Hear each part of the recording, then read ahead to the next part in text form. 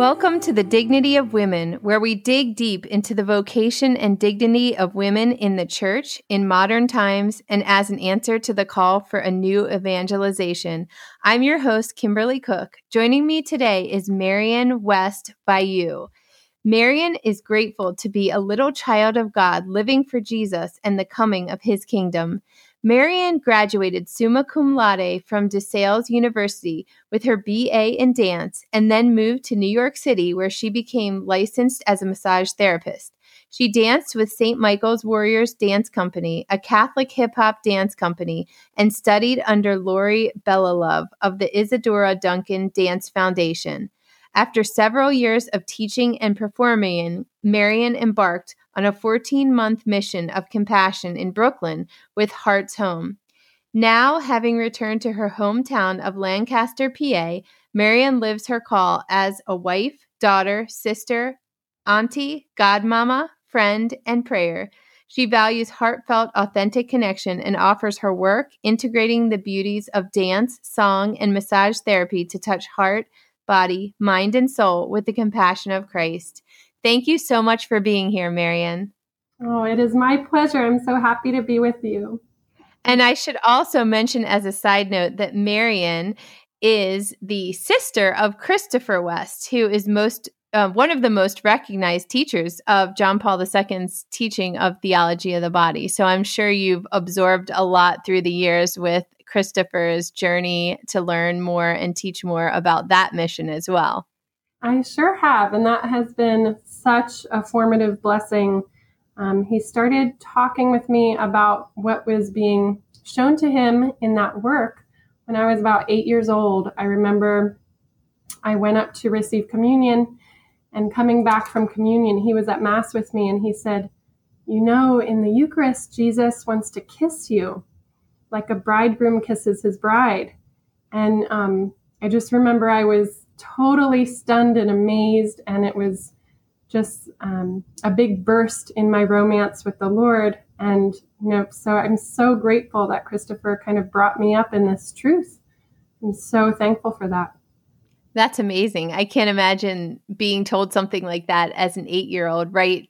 Shortly after you had started receiving communion, and then to kind of have that image to carry you through. That's absolutely gorgeous. Yeah. I love that. And especially for the female heart, to have that romance in the Eucharist from such an early age is just really a gift. Yes, it surely was and is. So, Marian, you graduated summa cum laude with your degree in dance. And I wanted to talk a little bit about dance, especially because currently in modern times, we see a lot of body issues, eating disorders, homosexuality, all of these things have become synonymous with dance, gymnastics, figure skating, all of these art forms of the body and athleticism. So I wanted to ask you why you thought it was that in modern times, as opposed to, say, 50 years ago, when either we didn't see as much of this or we didn't know as much of this, have these body issues always been tied into these forms of art, with bodily expression, or is this something that you see is getting worse?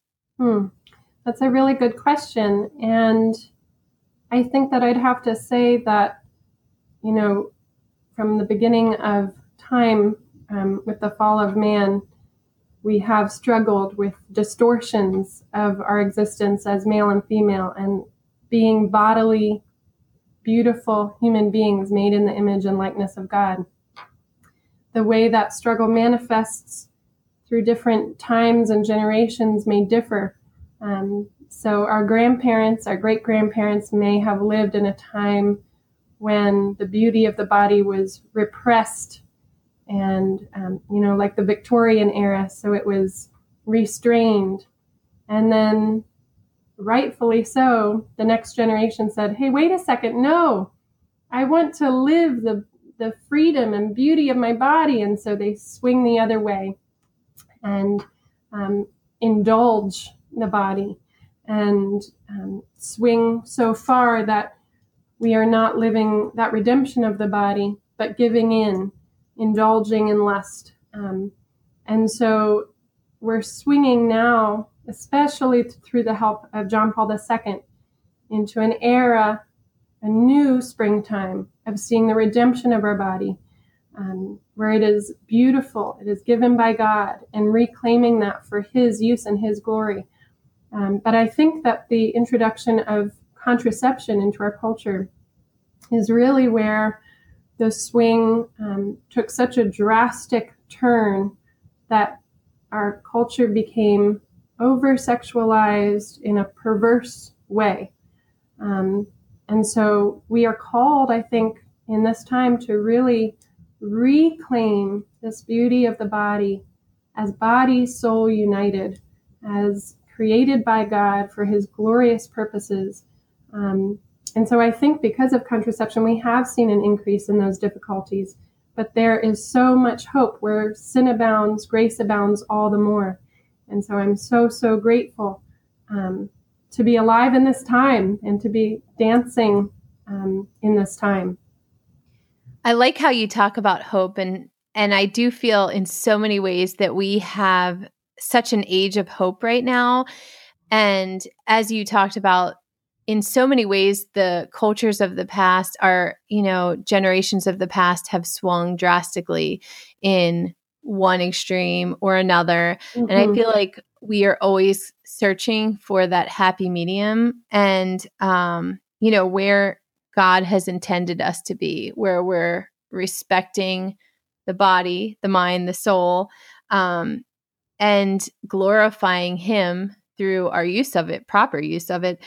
And so when you were studying dance at your university, did you feel like it was hard to stay true to this redemption and reclaiming dance for God's kingdom? Did you feel like it was hard to express your faith to oppose maybe some of the tendencies that you saw? Or did you feel that it just came naturally throughout that walk? That is a wonderful question as well. I would say it was a continual journey and still is. But in college, gratefully, I went to a Catholic college. My two criteria for university was that it was a Catholic university and that it would have a wonderful dance program. And God gave me that in DeSales University. I had wonderful theology and philosophy, so I was drenching in the truth, and then I was drenching in my dance work. And the Lord really allowed me to integrate all of that.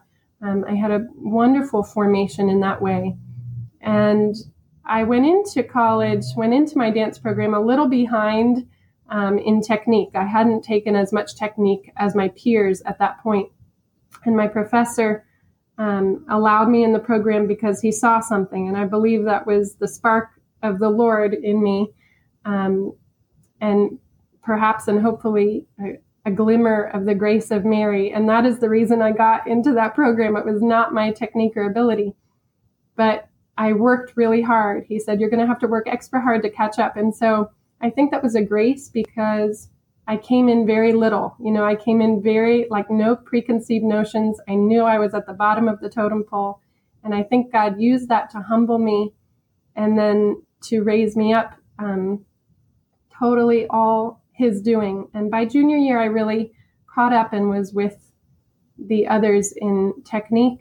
And it was really beautiful to see the way God used that littleness and raised it up. I felt like through my college years, I started to discover more and more the call of dance in my life. I knew I loved to move, but I had no idea how much it would lead to communion with God. And I remember my junior year dancing on stage and just being in the lights and the costume flowing around me. And I remember this big sweep of the arm and looking up high into the air. And I felt at that moment I was looking right into the face of God, and He was looking at me with such delight, and there was a communion. And I just realized how dance truly is prayer. It's an offering of my body as a living sacrifice. and more and more and more through the years, realizing what dance is and the call of dance and how God uses it to console hearts and to encounter Him and to intercede and to enter into spiritual warfare through dance. So I do remember one moment in college, I think it was my senior year, a Martha Graham teacher came to give a master class. And at one point she said, she quoted Martha Graham, who's a mother of modern dance in America. And she said, Martha Graham would have said, no virgins allowed in my class, meaning you have to really understand your sexuality to be able to dance passionately. And her work all comes from the core and the center of your body. And I remember it just infuriated me. And I felt so impassioned because I was a virgin and I was so happy to be a virgin. And it did not hold back my passion at all.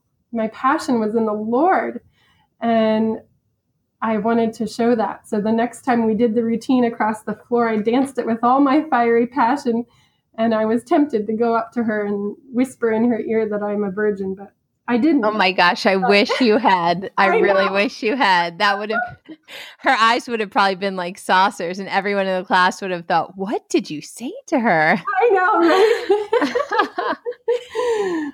Oh my gosh. But I mean, things like that are said in every college classroom, regardless of what your passion is or your form of glorifying God. So it's interesting, that you also experienced that in this Catholic university.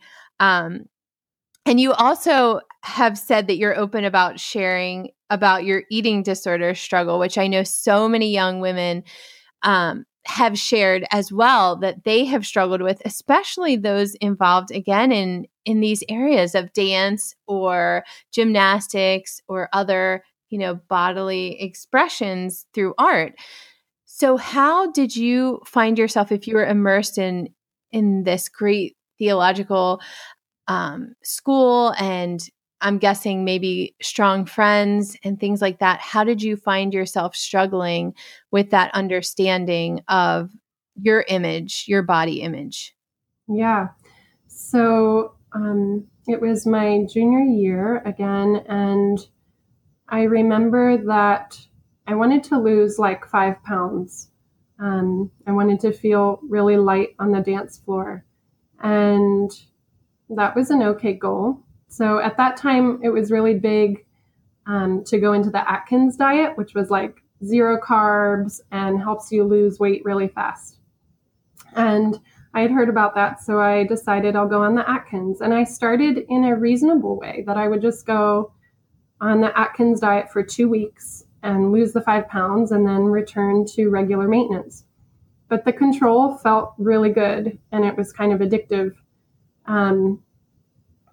And so I kept going, and I kept going, and I kept going, and I didn't eat carbs. And I was working and dancing all day long, almost every day. So I was losing pounds really quickly and losing muscle mass. And I didn't really see it, or if I did see it, I was just happy about it. And family started to get concerned. And then we went on vacation to Puerto Rico. Some friends of mine and I went there, and they were all eating this huge sub on this amazing bread that they have in Puerto Rico that's just so good looking and yummy. And but I was saying no, every day. And then finally one day I was just like, oh my gosh, that looks so good. And you have to understand, I love to eat. Since the time I was nursing, my mom can tell you, I have loved to eat. And I was just depriving myself. Really depriving myself. And my friend said, well, one rule on vacation here is that we eat whatever we want. We don't question it. And he said it in such a warm, inviting way. And I just thought, oh, to heck with it. I'm going to throw in the towel and just enjoy with my friends. And that was really a saving grace at that time. That kind of cut that habit at that time. so that was awesome. And then it returned when I was in my early to mid 20s. I had just come back from New York and I was living in Lancaster, and it went in the opposite direction, like we spoke about before, the repression, which I got really good at, and then the indulgence, which I also got really good at, or worse at. And I started to overindulge and give into gluttony. And it was in minor forms. I was gaining weight, and I started to realize that I was not in control at all. And it really scared me, my lack of control. And I was getting really unhealthy. And so I started to go to Overeaters Anonymous meetings, which is kind of funny because I was still thin and not weighing a lot, but it's all about the internal state. And OA, Overeaters Anonymous, really, really helped me. For anyone out there who struggles in eating disorders at all, OA is wonderful. You do not have to be obese to go. If you are obese, you are welcome to go as well, but it's also for people who struggle with eating disorders of any kind.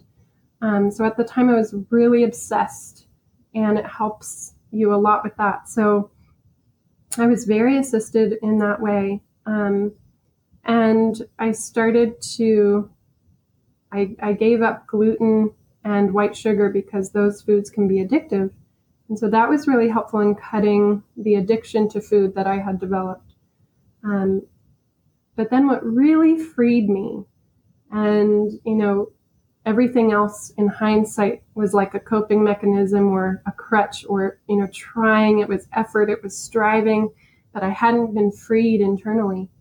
What really freed me was, of course, the grace of the Lord, through working and volunteering with this missionary organization called Heart's Home. I went for 14 months to Brooklyn and lived with them a lifestyle of compassion. We reached out to those who were suffering and abandoned and lonely, and I lived in community with 9 others. And most of them were French. The French are known for their tiny portions of really delicious, satisfying food. And we would have these amazing meals at the same time every day, same time for breakfast, same time for lunch, same time for dinner, no snacking in between.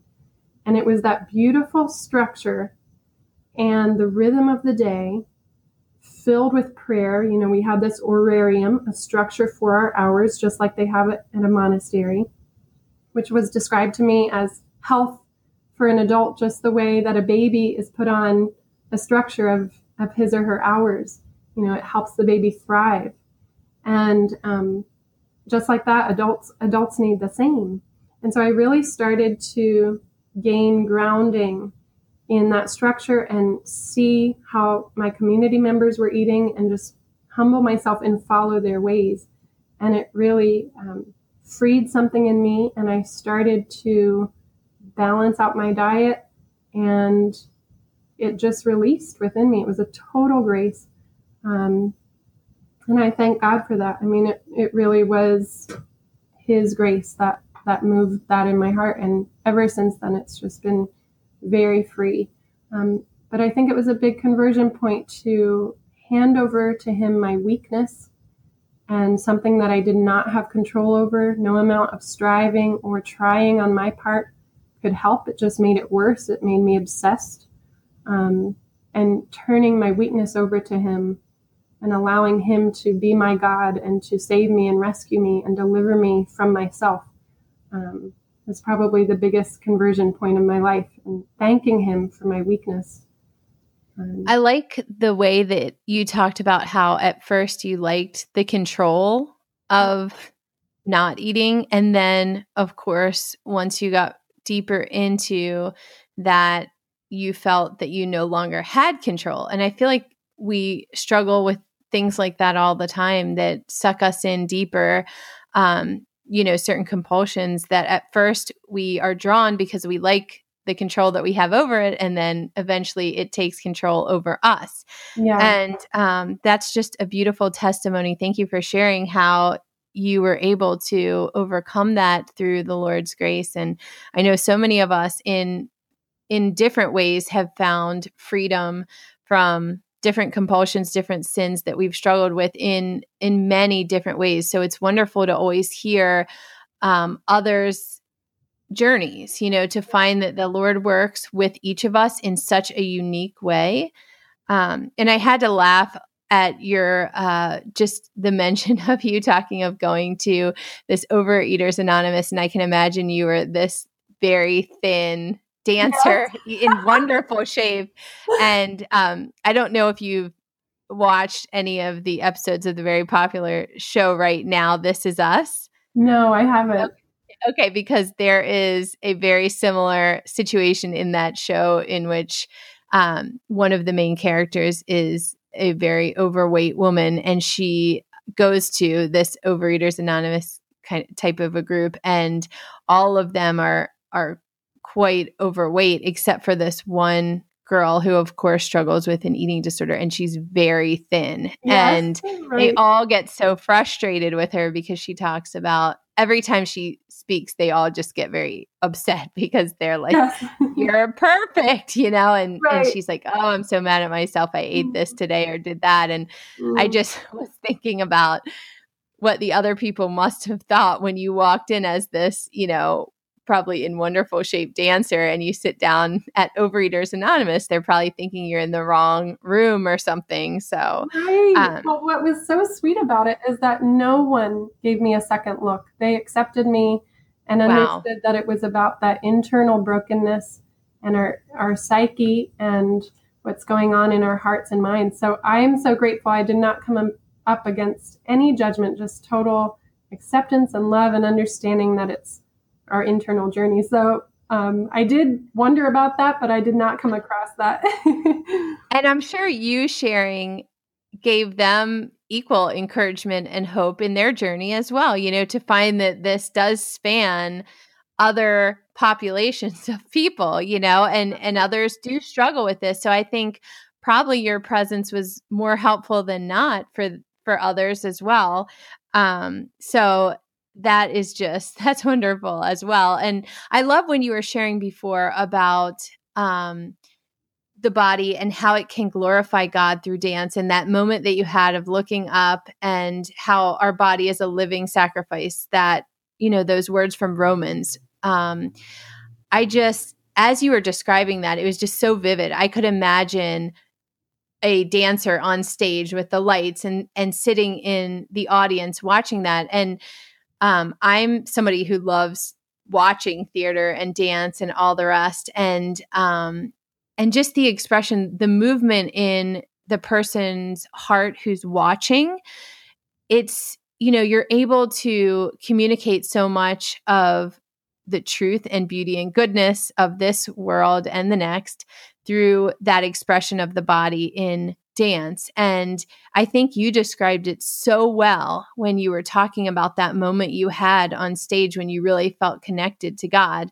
And, maybe people don't always think of it in that way, but it just shows how when you are united to the Lord, you can bring that relationship into any area of your life. Any passion that you have, you can bring that. And as you said, the redemption of dance and reclaiming it for God's kingdom. And I think that's interesting that you're calling it the redemption of dance. And you talk a lot about how dance can be a beautiful expression of worship and praise, maybe rather than the immodest and unskilled dance that most of us are familiar with. If you go into a club or a bar or anything like that, you're seeing a lot of what's called dance that's not exactly glorifying much of anything. So yes. Can you talk just briefly about what you mean when you talk about the redemption of dance? Did dance need to be redeemed? That is beautiful. I think it's all in knowing who we are, knowing whose we are. When I know I am a daughter of the King, my body will naturally dance as, well, my whole being will dance as one that belongs to God. And when I don't know that, when I'm looking for love in all the wrong places, I may move in a way that that is trying to get something or trying to seduce in a distorted way, a sad way, a broken-hearted way. And the Lord loves us so much there, and we need not feel shame. But He wants to lift us into the true dignity and beauty of our being. And to me, dance can be redeemed, and we are called to redeem dance because it can be a pure movement of our body and our soul towards God. And in my most wonderful study of Duncan dance, Isadora Duncan was a mother of modern dance in America as well. And I studied her technique, and her whole desire was to purely express her soul through her body. She really wanted to get to that authentic expression of her soul through the fibers of her body. And to me, that is pure prayer. That is pure expression of our longing for God, our thirsting for Him, our communion with Him, the movements of our soul and our heart through this life, the struggles. Just the other day, I was going through something difficult, and I happened to have some time in a dance studio to myself that day. It was providentially given to me. This huge, gorgeous studio. I was all alone in it, and I blasted Corey Asbury's Reckless Love, which I love. I love that song. And I just danced out the struggle. I cried my way through it, and it was a prayer. I was offering and laying down, and then I felt the receiving of His love for me and His delight in me and His affirmation, and all of that through dance, through my body moving in space. My heart could shift, and my heart could open, and my heart could lay down.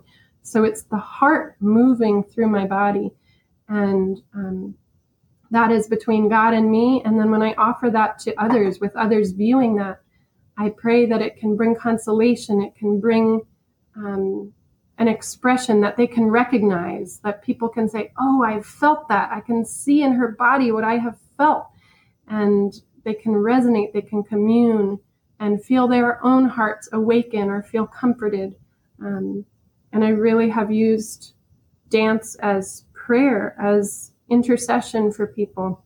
When I don't know how to pray in words, I can pray with my body. I can lift this person up to the Lord through my body. And so I think God can do so much to redeem the art of dance, that it is not for selfish purposes or lustful purposes, but truly for love, truly for offering to Him and for offering to others, truly a gift of virtue. And I think when we start to dance in that purity, in that beauty, in that passion for the Lord, then we can change hearts through His grace, and those watching can feel that and sense that.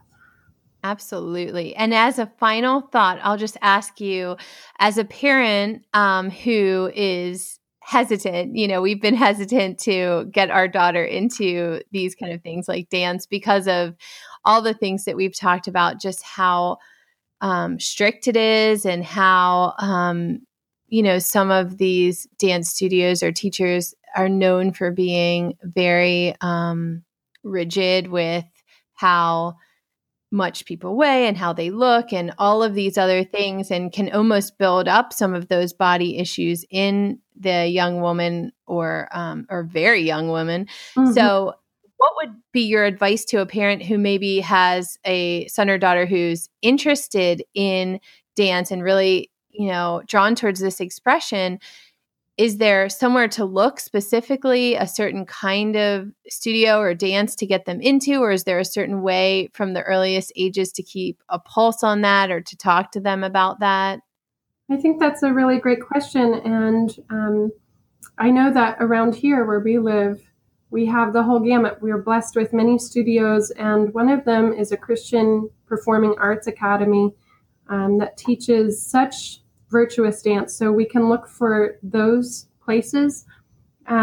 And some places that are not explicitly Christian and might be, secular or less explicit with their beliefs, we can still inquire of the teachers, what way are you approaching dance? How will you teach my children?